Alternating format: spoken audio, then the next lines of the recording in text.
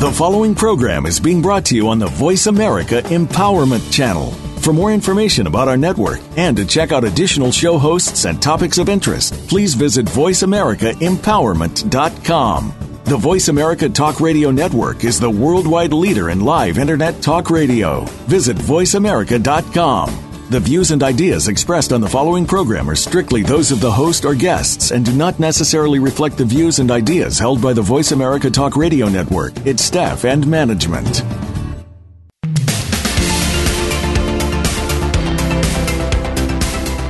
When life hands you a unique shift, what happens next?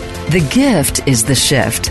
Welcome to The Sky's the Limit with your host, Karen Levitt. In our program, you will hear from people who have discovered the gift, whether through personal experience or those that are helping others through this experience. You'll find the next hour to be a motivating and encouraging one. Now, here is Karen Levitt. Hi, good afternoon. Thank you. This is Karen Levitt, and today I have the pleasure to be joined with Michael Mirdad.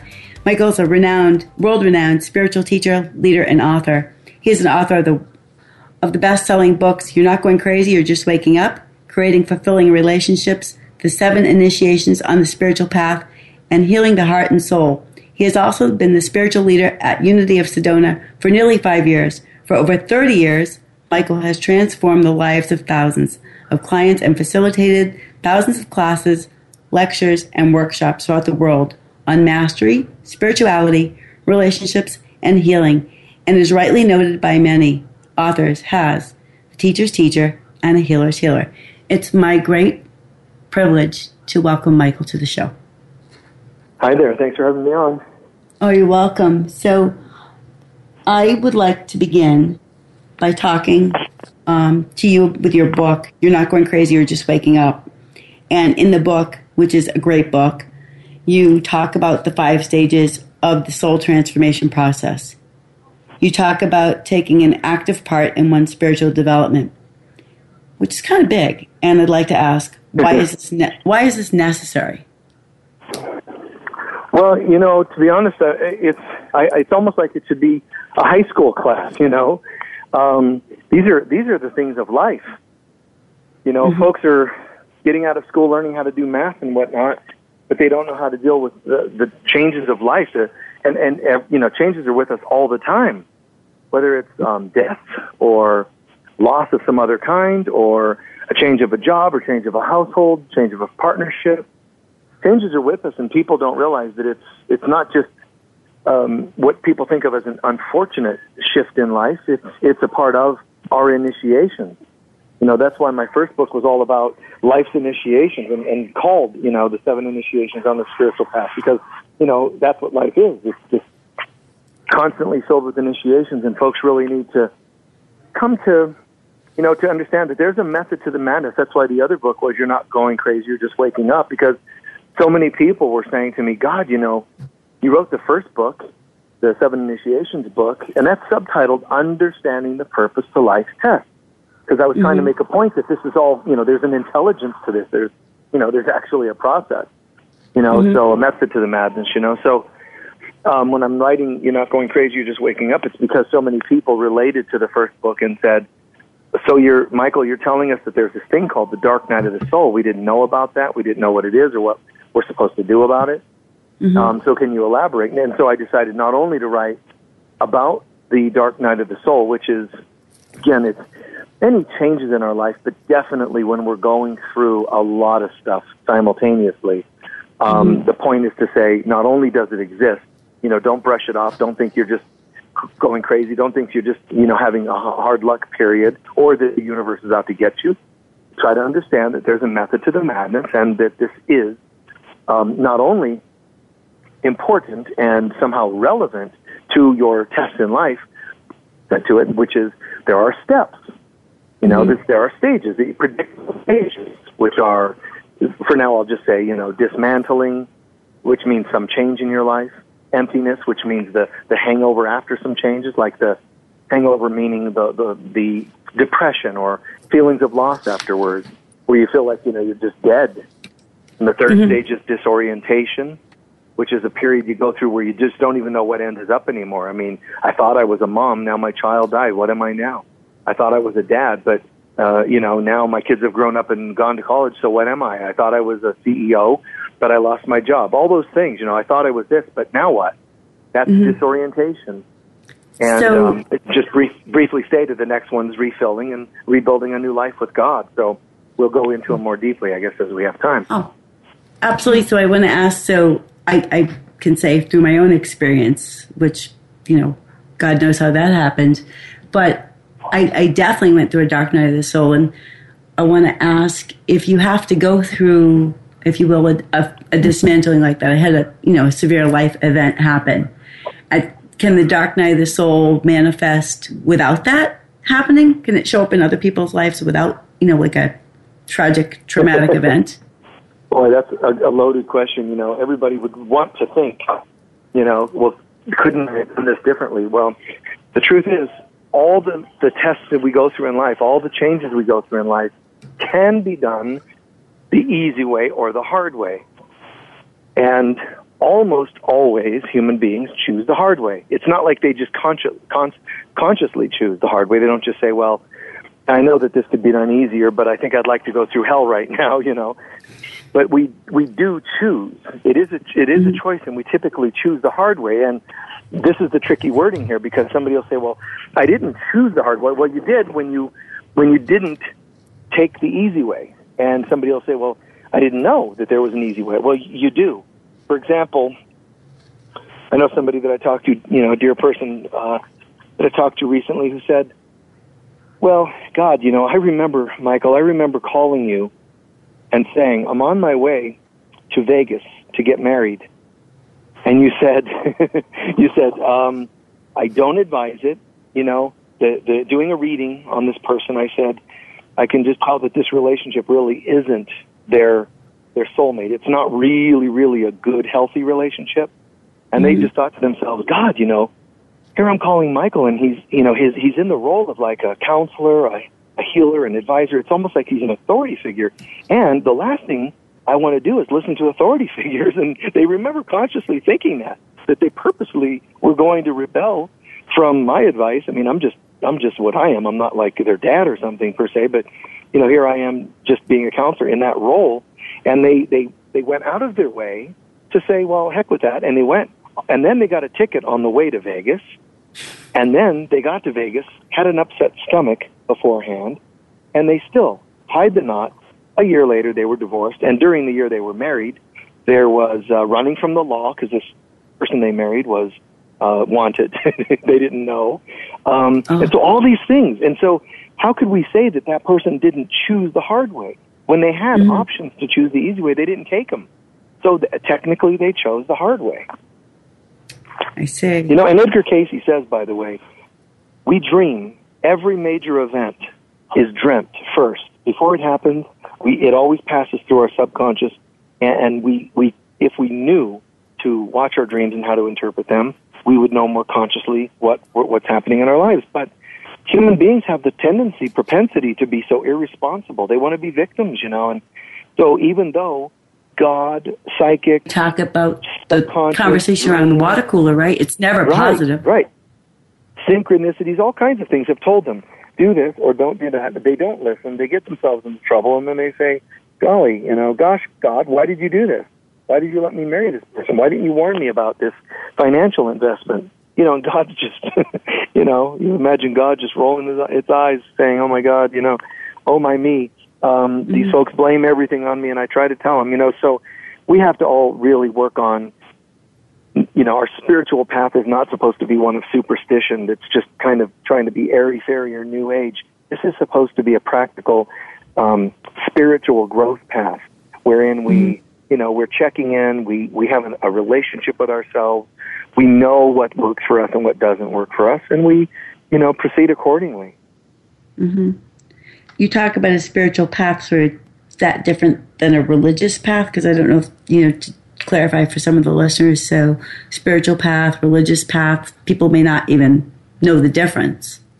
And there is a difference? Well, religion has to do with traditional religions, it has to do with tradition. It has to do with dogma, certain rules, certain dogmas, certain, procedures within that system, whatever it is, Mormonism, Islam, Catholicism, whatever. So that's, tradition. Religions typically have a tradition, a dogma, rules, some sort of leader of some kind. Religion also, there's a saying, religion is for those who fear hell, and spirituality is for those who have been there. So spirituality is really in your own heart. You can be religious and be spiritual, but definitely spiritual is saying, I'm not just following some religious leader or their doctrine. I have a relationship with God, and it's inside myself. And I can still go to this church or that church, Baptist, Mormon, whatever, or some temple, Jewish temple, whatever it happens to be.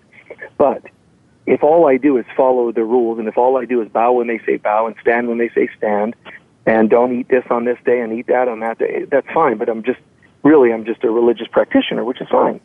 People just kind of following the rules, just like you wrote within solid lines and dotted lines when you learn how to write, in elementary school. But there's a point where that so-called religious path becomes personalized. All of a sudden it's not you're being told what to do, it's you feel it. And it's not that you break free of rules and become rebellious. You just feel it and you know what's right, and you can tell that it's time to experience God. I'm going to pray now, I'm going to meditate now, you got to do some forgiveness work now. It becomes what you're guided to do rather than what you're told to do. Okay. Excellent. So that makes sense. I mean, I grew up in a religion, and it never really connected for me. And through this event that has really changed my world, and actually it opened my eyes, and it was amazing. And I felt as if my heart opened, and it was really hard to explain to Western medicine practitioners because they just didn't get it. Right. And and here I am. Well, really, that's what religion is. It's a religious or spiritual version of medicine, and medicine is just a biological version of religion. It's just a clinical version of, and same with psychotherapy based on psychiatry. All the things that are the most licensed, the most powerful, the things that run the world, from AMA to FDA to, this religion or that religion, these things are very powerful, and they're really more institutions than they are spiritual experiences. They're all about, the finances and the power and all that, and I know some of them are probably meaning well. It's just that, God, it's so easy to get caught. All of us, if in your household the way you raise your kids is nothing but cold rules, it's good to have rules. They're called boundaries. But rules that are not heart-centered are just called rules. And that's very analytical. It's very cold. It's hyper-masculine. And then, of course, the other extreme isn't helpful, where you have no boundaries in your household with your kids or with even yourself or your partner, because that's when people just are, just breaking free and doing whatever they want and causing harm to one another. It's very irresponsible. But when we have boundaries, it is rules, but it's rules that are centered in our heart. So we just kind of feel guided to know what's right for us, and we know how to communicate that. We don't just do whatever we want and then dump it on people and say, oh, well, that's my boundary. It's pretty sweet. It's pretty healthy. So we all need to learn that the spiritual path is when we're choosing to connect with God at a deeper level, but live it within our own selves and within our own lives with other people. So it's really, if you had to say it's religion, it's applied religion. I just, did a talk recently on the 12-step program, and I openly shared that if I ever had to follow a particular tradition, because I don't, I just follow God, and then that brings me to every religion and tradition. I really respect everybody's belief systems. I think they're beautiful. I would never honor anything that's hurtful, religious or otherwise, but I do honor that there are very sincere Catholics, very sincere Muslims, very sincere Jews, and so on, and so pagans, Wiccans. I think it's all just fantastic, personally. But I shared that if I ever had to follow a path, other than maybe A Course in Miracles, if I had to follow any path, it would be the 12-step program. And it's not because I'm in the program and I'm in recovery per se, but I do believe all of us should be in recovery, because everybody's got an issue or addiction of some kind, even being addicted to planet Earth. You know, you have codependence. So it's worth doing the 12-step program as a spiritual program. You know, it's just about, you know, Egos Anonymous instead of Alcohol Anonymous. You know, so we all need that cleansing. We all need that healing. And that's another thing, is back to the dark night of the soul. It would behoove us to all recognize that when we go through changes, or especially heavy stuff like the dark night of the soul, when we go through that, it's our soul's way. It's not God like putting the thumb screws on us. It's our soul's way of saying, you know what? We need to do a house cleaning. We've done okay with this area and that area, but there's some areas we haven't done so well with. Some areas we're being negligent, like, you know, we're not being honest enough with our partner. We're not being honest enough with ourselves. We haven't been taking care of our health or whatever. Any areas that are a bit neglected, next thing you know, the soul brings all those things up simultaneously and then adds some and wrings us out. It puts us through the ringer and makes us learn. You know, sometimes it's going to be the hard way. You know, often it is. But it's going to make us learn how to heal or work on those issues. So, you know, even if you think you're on the spiritual path, gosh, you know, I've been reading A Course in Miracles for 5 years, or I've been meditating for 10 years, or I'm doing yoga for 20 years, whatever you think you're doing, there's still stuff you're neglecting and you don't even realize it. You know, you could be doing yoga, but you're not communicating enough with your partner.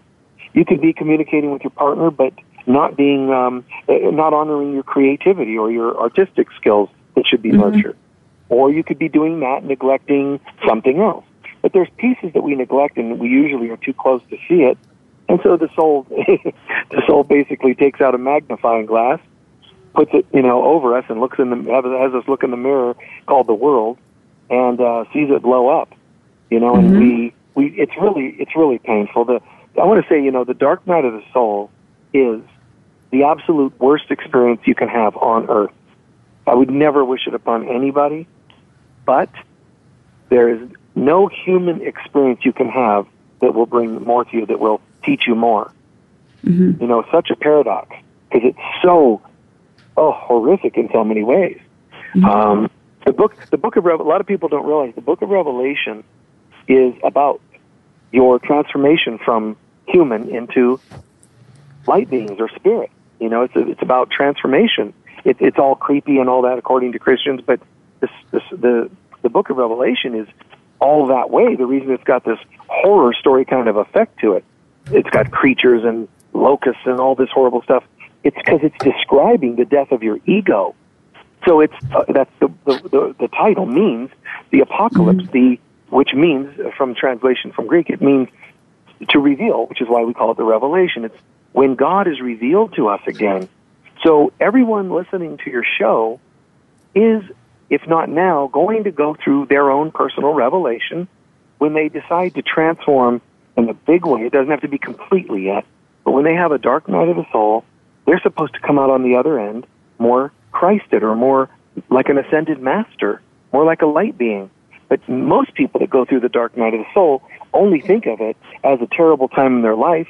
They didn't learn anything from it because they're not spiritual. They're not interested. They don't even know about any of this. So people listening to your show could go, you know, some of them are going to know and some of them aren't going to know about this, but either way they can say, wow, you know, I get it. This is about awakening. This dark period, when I went through that dark period 20 years ago, or this year, or next year, whenever it is, this is about awakening. And so the Bible, the book of Revelation says, when you're going through this, you will pray for death, and death will not come. And that's how bad the dark night of the soul could feel. That literally it could make you pray for death, because it's so bad. You know, you lose your partner, you lose your child, this happens, you lose your job, that happens, and so on. It's just like, how much could go wrong at once is the way we often look at it when we're going through that. But at the end of the day, we're supposed to be holding our own, staying as centered as possible, try to be faithful, which is what that's about in the Bible that says, though I walk through the valley of the shadow of death. That means, though I'm going through the dark night of the soul, I will not fear this, because God is with me. So even when you go through it, do your best to stay centered. Do your best to stay sane. Do your best to act appropriately. Keep your integrity, and so on and so on. And you'll find that on the other side of it, and try to learn everything you can from the experience. And when you come out the other side, you find, oh my God, nothing could have taught me more. I just feel like I'm breathing again. And now my breath is greater. I have more insights than I've ever had. I don't know where all this is coming from. All of a sudden I have more vitality. It's because you're coming out the other side. And the more properly you handle yourself in the dark night, the more you're going to feel awakened when you come out. Mm-hmm. Mm-hmm. And on that note, Michael, we have to take a break. I'm sorry. We have to get ready to take a quick break, and then we'll be right back, and we can pick this up. I would love to. So stay tuned.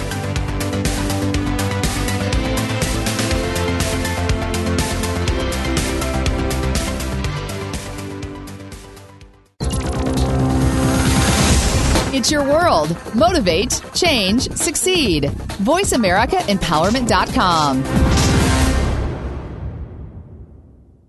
At the leading edge of quantum science, a revolution of ideas is emerging that challenges everything we believe about the nature of our world and how we define ourselves within it. Quantum Connection, exploring health, science, and spirit with Marina Rose, QDNA, explores these cutting-edge breakthroughs in quantum science and offers piercing, probing, colorful, insightful dialogue and commentary with some of the world's most influential thought leaders on the most important topics of our time. Listen every Tuesday at 3 p.m. Pacific, 6 p.m. Eastern on Voice America Empowerment. Are you looking for life's answers? How about the meaning of true self? Can you really be a better person overnight? Well, good luck with that. Now, if you want to know more about this insane world and life we lead, tune in to Dr. Gary Bell's Absurd Psychology. You'll learn about how the brain operates under different psychological conditions. Some common sense. Heck, you might just actually learn something. Listen Fridays at 1 p.m. Pacific, 4 p.m. Eastern on Voice America Empowerment. Follow us on Twitter for more great ideas at Voice America Empowerment.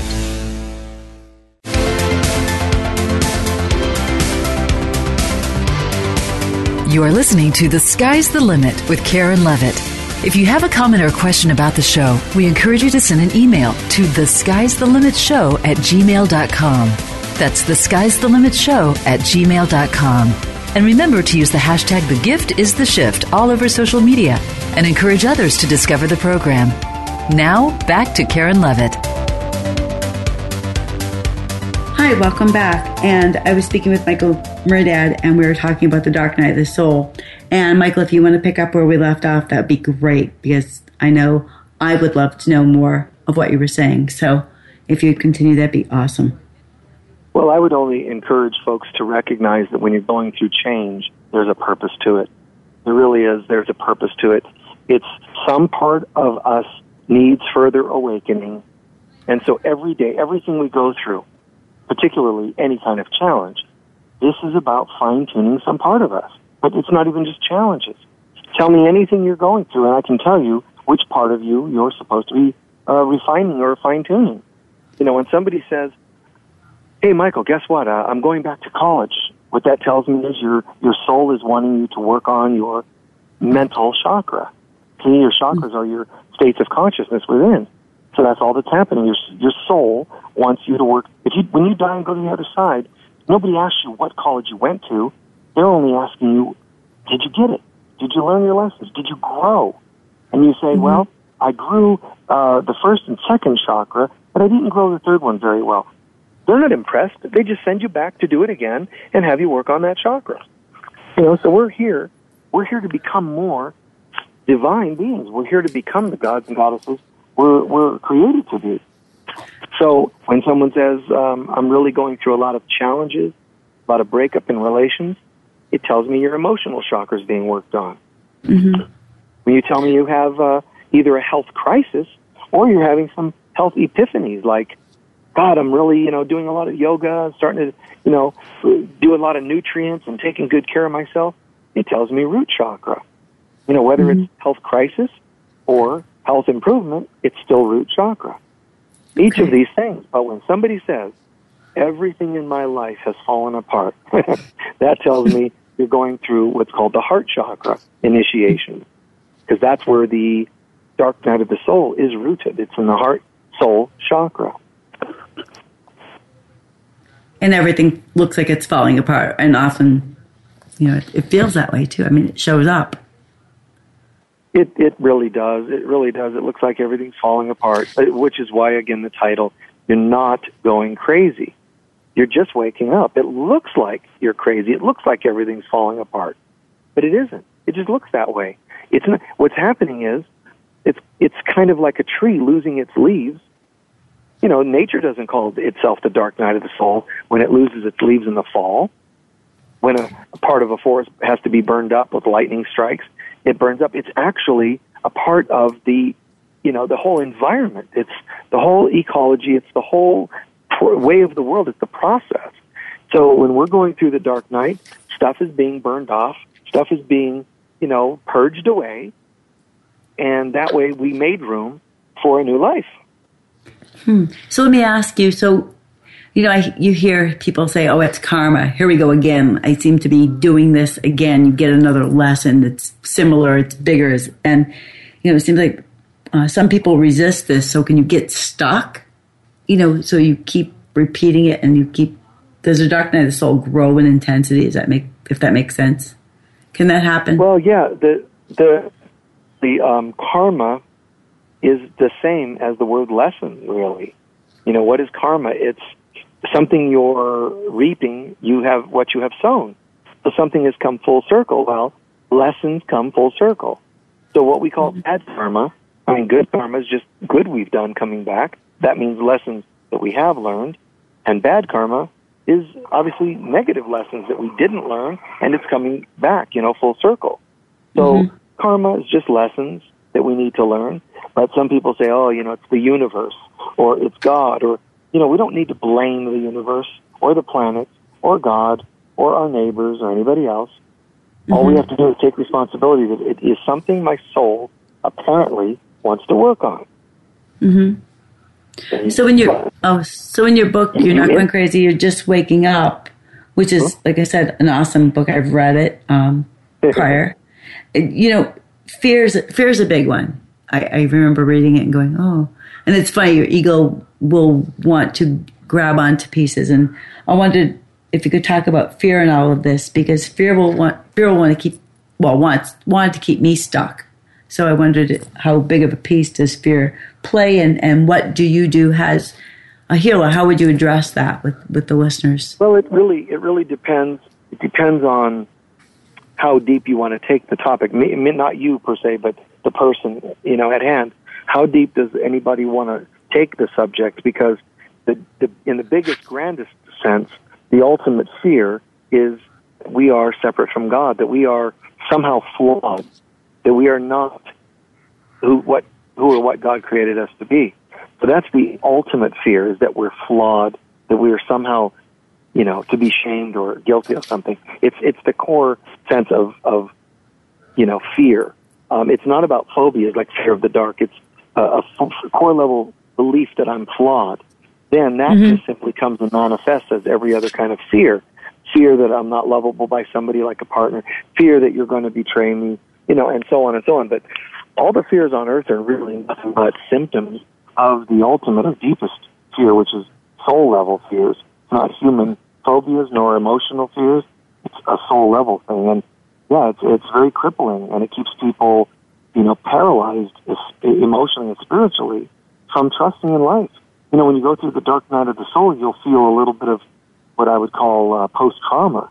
You're going to be a little shell-shocked because, if I am a mom and I had, say, 2 children, and God forbid they're killed in an accident, do I think that I'm going to try this again and have children again? That's normal disorientation. It's normal post-trauma.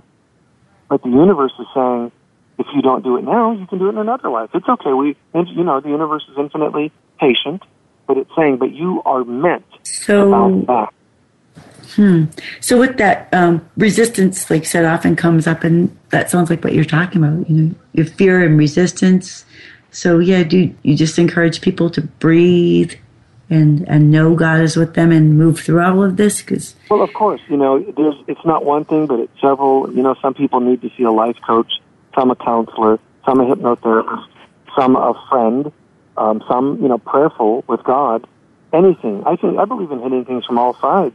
If I see somebody who comes to me and they're shaken up so bad they can't move forward, I'm going to tell them, okay, let's do a little of this, bring all these things in, because we need a spiritual rehab, so we need to work on several areas of your life to get you to bounce back. But remember, all of these changes, all of these losses, whether it's a partnership or every area of your life, they're all versions of your own personal crucifixion, which means it's sort of a test, a death.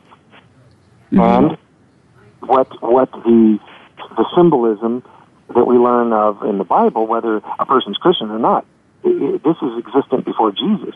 Even in ancient Egyptian mythology, the story of Osiris is all about his, one family member betrays him, just like Judas, betrays him, and, he's killed, and then he's dismembered, and then all of his body gets reassembled, and he resurrects. So it's the same as the story that Jesus ends up embodying later. So, believe in one tradition or not, it's already an archetype, a story in human mythology that once upon a time, there's this divine being. It gets killed, destroyed by the ego, by this world, which is every one of us that is alive spiritually, gets destroyed by this world and is meant to resurrect, come back. That's why the pagans celebrate the birth of the sun, meaning the point where at Christmas time, the solstice, it means the sun's going to start moving back toward the northern hemisphere, those who are celebrating in the northern hemisphere. So it's about the birth of the sun, or the Son of God. It's about the life is coming back even after the darkest time of the year. See, so we have it in us.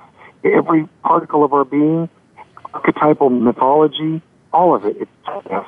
We are meant to bounce back after every crucifixion. That's very interesting, actually. Really has me paused. And just to go back, you talk about your 5 stages, to go back for a moment, if I may. Being a nurse, I know 5 stages from Kathleen Kubler-Ross.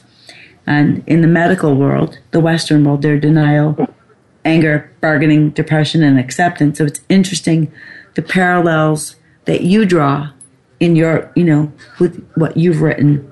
The dismantle, the emptiness, disorientation, rebuilding, and new life. To me, they equal each other. It's just very interesting. Like I said, I knew one. Basically, Elizabeth Kubler-Ross, her 5 stages of grieving are really just, you would apply those concepts in just the one concept or the one stage of the 5 stages of the soul transformation process. In other words, she's not giving a soul transformation. She's only talking about emotional transformation. So what one would do is go through the 5 stages written in my book on the soul transformation process. But when you're in stage 2, called emptiness, that's a pretty good time to be doing or looking at the Kubler-Ross concepts, of grieving, denial, and anger, and so on. And with that, what do you think is the most important element of each of the 5 stages? Because you just touched on one, so I wondered if you could go through that. What is the most important? They're all important. I mean, every one of them has to be equally important. But probably the trickiest one is the 3rd stage, because the first stage again is dismantling. Something ends in your life. The 2nd stage is emptiness, which is where you're just dropped to the ground. And the 3rd stage is where you're starting to feel compelled to come back to life. You're like, okay, now what do? I had a house, I lost the house. Now what? Time to start looking for an apartment. See, it's that where you're starting to get up and dust yourself off. But that is the trickiest stage, because it's in that stage that you will have to decide, am I so hurt and depressed from the 1st and 2nd stages that I don't have the will to do anything in the 3rd stage? Or you're going to say, well, even if I have the will, I'm afraid of making the wrong decisions because I've made the wrong decisions apparently in the past. I'm afraid of doing it again. Or, there's all these reasons. And the biggest of all is that if you don't go into the 4th stage with God, then you're not going to the 4th stage. Because this whole experience one of the purposes of the dark night of the soul is to humble us. So if you are not humbled and you get into the third stage and you start thawing out from the first and second stage and you say, I think I'm ready to get back on my feet, and you decide how to find a new partner and you decide how to find a new job, all you're really doing is exercising more of your own ego's will, and you're going to end up right back where you started. So you don't get to go to fourth stage and fifth stage. Almost nobody gets there. So let's make that clear. There's 5 stages, but almost nobody sees the fourth or fifth stage because human beings are addicted to their egos. So they're going to have a tendency to let the ego step in and guide them, their own willfulness, their own ego, guide them as to how to handle their life when they start coming back together in the third stage. The ego is going to say, I see you're waking up. Well, let me help you out, and start to try to manipulate your life the way it used to. We have to learn to say no, and no again, and no again, and no again, and remain steadfast that I'm not going to do anything without God guiding me. And in your own way, shape, and form, you create that connection with God. You breathe that in, and you wait for guidance that'll take you over the bridge that exists between the third and fourth stage until finally you reach the fifth stage as well, which is obviously the new life. It sounds like, we get, like you said, in the third stage, we start to see our way, and then ego starts to run with it. So it's almost like we've got what we need. Exactly. We fall down. Right. We end up falling down and, scuffing our knees down on our face again. Right. And then you want to. I'm sorry? Yeah, again, huh?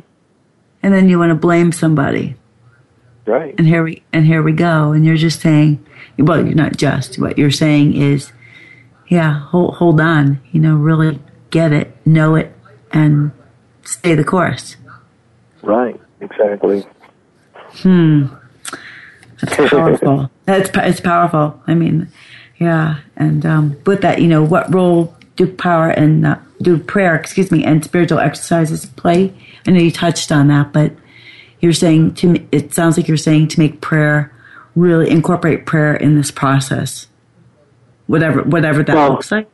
It's important to incorporate a relationship with Spirit, with God, into our lives.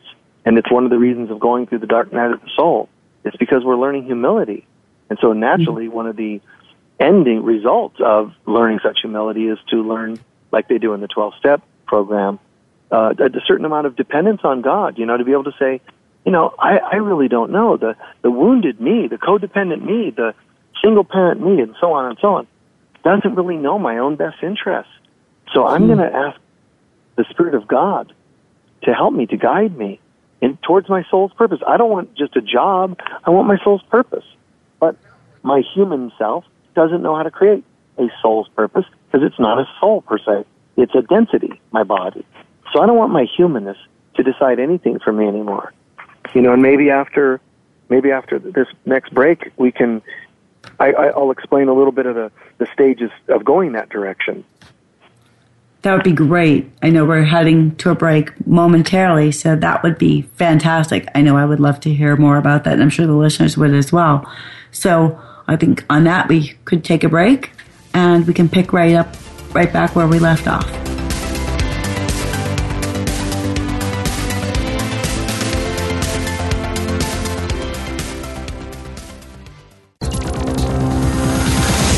It's your world. Motivate, change, succeed. VoiceAmericaEmpowerment.com.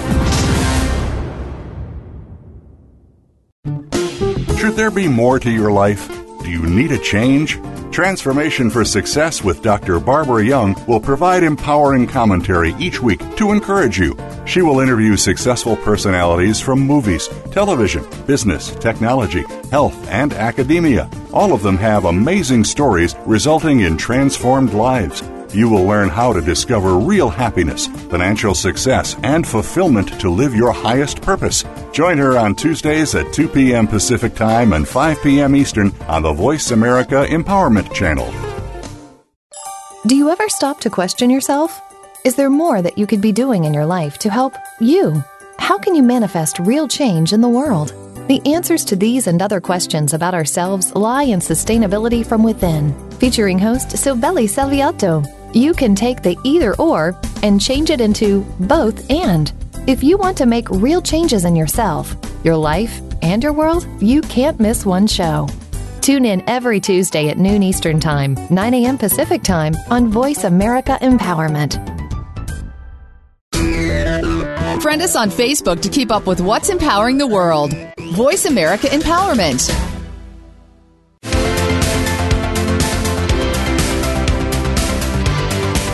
You are listening to The Sky's the Limit with Karen Levitt.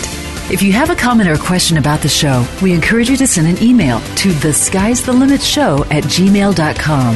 That's thesky'sthelimitshow@gmail.com. And remember to use the hashtag #TheGiftIsTheShift all over social media and encourage others to discover the program. Now, back to Karen Levitt. Hi, thank you for joining us. And I'm joined by Michael Mirdad, and we were speaking, and we're going to pick right back where we left off, and we're going to talk about how one would handle the process that Michael was speaking about. So, Michael, let me ask you, going through all of this journey doesn't feel good. You don't know who you are oftentimes. Sometimes there's physical pain accompanied. How does one handle it? It's kind of interesting. I'm not saying this to sell a particular book or something. I'm saying this because this is the procedure. It's, when I wrote the first book I wrote, it's about the 7 initiations. So it's trying to figure that there is a method to the madness, figuring out that there are states of consciousness within us, and each of those is getting tested based on different times in our life with different topics. Then I wrote the next refinement of that becomes like the next progression is you're not going crazy, you're just waking up, meaning, so when you are going through all these tests, like in the first book, all of them described and related to each chakra, when you are going through these tests, what does it look like? And a basic idea of how to deal with it. That's in that crazy book, I call it. But the next book that I wrote is Healing the Heart and Soul.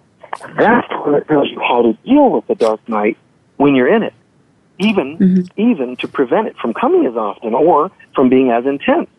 And so in that book, you hear the technique on how to basically dismantle your problems before they dismantle you. And so that means doing the following. You recognize there's a problem. You don't deny it or minimize it. You accept that it isn't what you think it is, the problem. You can say, well, I just lost my job. That's not the problem. The problem is whatever caused you to lose your job. Well, that was my boss. No, the boss is just another symptom. So spiritual people learn to have a relationship, a far deeper relationship with themselves than the average human being. Human beings don't know how to be responsible. They don't know how to have a relationship with themselves. All they know is everyone else. I really feel happy because you like me. I really feel sad because you don't like me. Everything is called outer-oriented. But spiritual people learn how to have an inner relationship. And so in the second step of this healing, it's, I accept that hidden behind what I think is a problem, there are some deeper issues. And even if I don't know what they are, I can move to step 3, 4, and 5. But if I happen to know what it is, I track it down, mind you. I say, well, I'm angry I lost my job. That's step 1. Step 2 is hidden behind losing my job are some negative feelings like abandonment, fear of lack, and maybe anger. Anger, abandonment, fear of lack. And you kind of tune into it. You just be spontaneous like that, and you tune into it. Now, it's important for our human beings to understand what you just named, you think are the emotions that came from losing your job. And it's the other way around. Those unhealed emotions are already in you, causing you to lose your job. The job is actually just a loss because this is a recycling of a test, a lesson that you either neglected or you didn't do as well as you could have. So the test has come back. You get to do it again. Not you have to. Not you're dragged through it. We get to go through our lessons or tests that we didn't do quite well on. Otherwise, we would be a fundamental religion saying you don't get a second chance. You were tested, you failed, and now you're going to hell to burn for eternity, And instead, spirituality says, no. I don't have to go to hell. I'm already in hell. Every time I lose a job, every time I lose a partner, every time I recognize how my addictions have control over me, that is my hell. So the first step is to recognize there's a problem. The second, to accept the deeper issues behind it. The third step is to say, whatever is causing this, whatever is my problem and the issues behind it, I'm surrendering them all unconditionally to God. And you breathe and you do your best to just spend a moment feeling, visualizing, affirming that you're giving this all to God. You don't even have to know all the details, but if you do happen to be able to see what they are, great. But if you don't, you just give it all to God anyway. And the third step. Now, once you're done with the surrendering for a moment, you have done 1, 2, and 3, which is emptying your cup. Step 4 and 5 in this process, the soul level healing process, I call it, step 4 and 5 is actually refilling. Just like rebuilding with God, the new life in the crazy book, it's refilling. You refill with the presence of God now. You call God in. You call God in to be your guide, your healer, your teacher.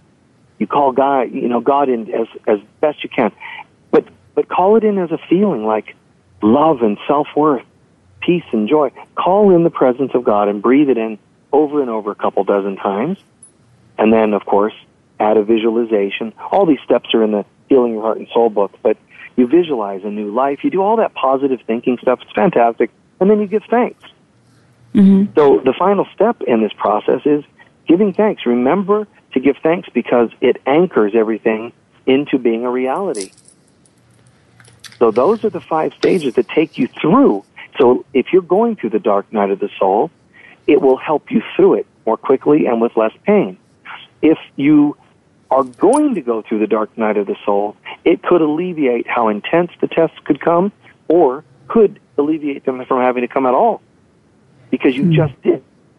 Instead of having to be dragged in to the soul surgery, as it were, you already did some preliminary work. Just like people who have come to me, and we do that process. It's one of the things I do in my sessions. When people come to me and we do that kind of work, they find, oh my God, I was about to lose a job, and then something major happened and I didn't lose it because I did this process. Or I had an illness. We did this process, and then I went back to the doctor for them to set up for surgery, and the illness is gone. Why? Because you took care of the roots of it in this process. So this process alleviates issues in the soul, which happen to alleviate, some of us believe, alleviate things in the material world, the emotional world. So people can take control of their lives again. And then we all of a sudden find ourselves creating a whole new life. Life wasn't meant to be a struggle. We're not meant to be suffering or stagnating. So we find that we're born again when we do these kinds of processes. And when we do, again, our soul's purpose starts to reveal itself to us. Our soul mates start to become apparent. And it doesn't have to be one forever soulmate, but your relationships start to feel more like soulmates. Even if you have 5 partnerships in the next 20 years, they all will more likely feel healthier. I can't even imagine, I'm not trying to boast myself better than anybody else. I'm only grateful because I've gone through the dark night of the soul at least a few times, like most people do per lifetime. But, not only have I, gone through this, but I can't even imagine in my life, I can't even imagine having less than fulfilling relationships. I can't imagine not knowing my soul's purpose. I mean, the idea is kind of humorous. I can't see myself working at some, typical little shop somewhere. I won't name any names, but the average chain stores, and I think it's great that people do. But I'm saying I couldn't picture myself working there, wondering if there's anything in store for me in this life, or being so delusional and numb that I don't even ask, that I'm just doing 9 to 5 jobs, 9 to 5. And then what do? Just date or get married like other people and just do it again and again, date another person and another? It would never settle with me, and it wouldn't make sense to me. So what I find myself doing is having a fulfilling life because I do live and follow these principles that are outlined in those steps we talked about. And one of the other books I wrote was creating fulfilling relationships. You know, why would I write a book on relationships when these other books are about healing issues and so on? Because relationships are one of the most wounded areas, first of all. And secondly, relationships are supposed to be one of the perks of having done good work in our other areas of our life. You know, and people don't realize you're meant to have fulfilling relationships. So, you know, that book outlines how to do that. Right. So, through the dark night of the soul, when you do all the work and wade through, as I call the muck, and get through it, you actually reach a point to begin to connect with and figure out, like you said, what you're doing here, what you're meant to do here, and that's rich. Yeah. Of course, in fact, the dark night of the soul is trying to purge or burn away all the extraneous stuff that's been clouding. It's kind of like the dark night of the soul would be like the sun trying to burn through a cloud so that it can shine upon you. You know, so you don't live in darkness, obviously. Your crops would never work if you didn't have sunshine. You know, a lot of things wouldn't work. So the dark night of the soul is trying to bring the sunshine through the dark night, meaning the clouded stuff, your unhealed wounds. So it is imperative that we learn to do this. And yes, at the end of the tunnel, we find a whole new life. We find, you know, like the Beatles song, Here Comes the Sun. You know, all of a sudden it's here. Sun, sun, sun, here it comes. It's like, wow, celebrate, celebrate, celebrate. Because the dark night is over, and that's what we do on Christmas. Christmas is supposed to be it's a festival that pagans celebrated before Jesus' time, and it's celebrating the birth of the sun. Because it's the darkest night of the year, and then on, you know, the winter solstice, it's the darkest night of the year, but it starts, the next day starts the birth of the sun, where now here comes hope. Now the days become longer gradually. So after the darkest night comes the sun eventually. And that's the rebirth of us all, for us all. It's our new life, new partnerships, and so on. But most human beings get so beat up by their egos, they don't even know how. They can't even imagine how to believe that there's something in store for them, something else. Because they've, you know, lived in hell for so long. You know, they've gone through abstinence from relationships or a string of terrible relationships. They've gone through a major health crisis or just ongoing little health issues. They've gone through losing a major job position or constantly losing little jobs. And that's the human condition, and it's not the way God meant it to be. So we need to die of our old selves and be born again to a new self and never settle again. Nice. Yeah, it's fantastic. It's been great talking about this, the dark night of the soul. And I was going to ask if there's one takeaway from our conversation. What would you hope the listeners would take away from all of this? Well, the first thing that comes to mind is that there's hope. There's hope. They should definitely know they're not going crazy. They're just waking up. There's hope. And I you know, to elaborate on it, I would just go further and say, whatever you're going through, there's hope, but the hope does not automatically come. If you have a winning lottery ticket, the cash will not just manifest in your bank account today. You can have a winning lottery ticket, but you still have to go and cash it. You still have to show up and do your part.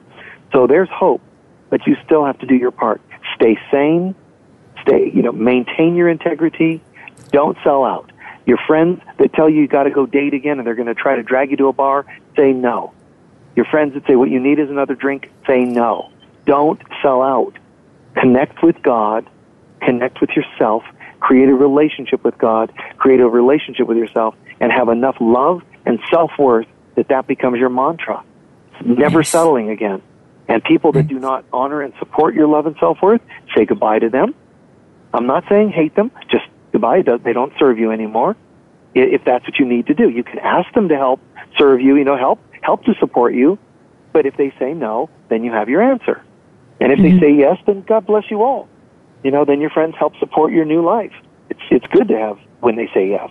But if people refuse, then you have new decisions to make. Okay. So there's hope. Remember that. That's beautiful. And how can the listeners contact you or follow or, learn more about you? Would you like to share your information? Yeah.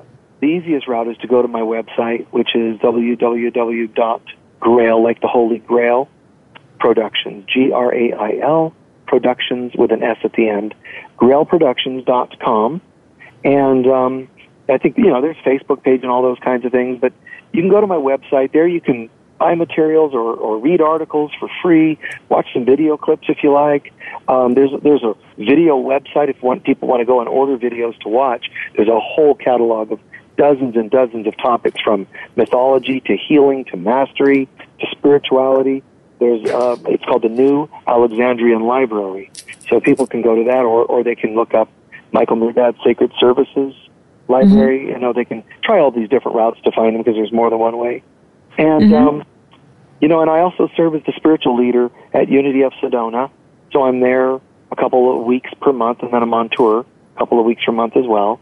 So folks can find different ways to connect with me, and, if I can help, they can have phone sessions or in-person private sessions, or come to workshops or Sunday services or whatever it may be.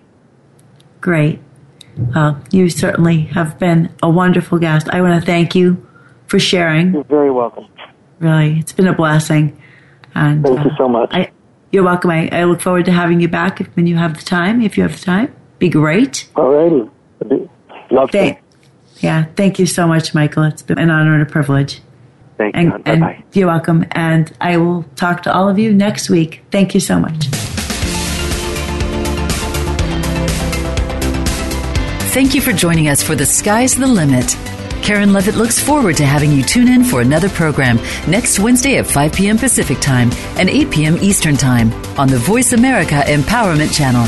Remember, the gift is the shift.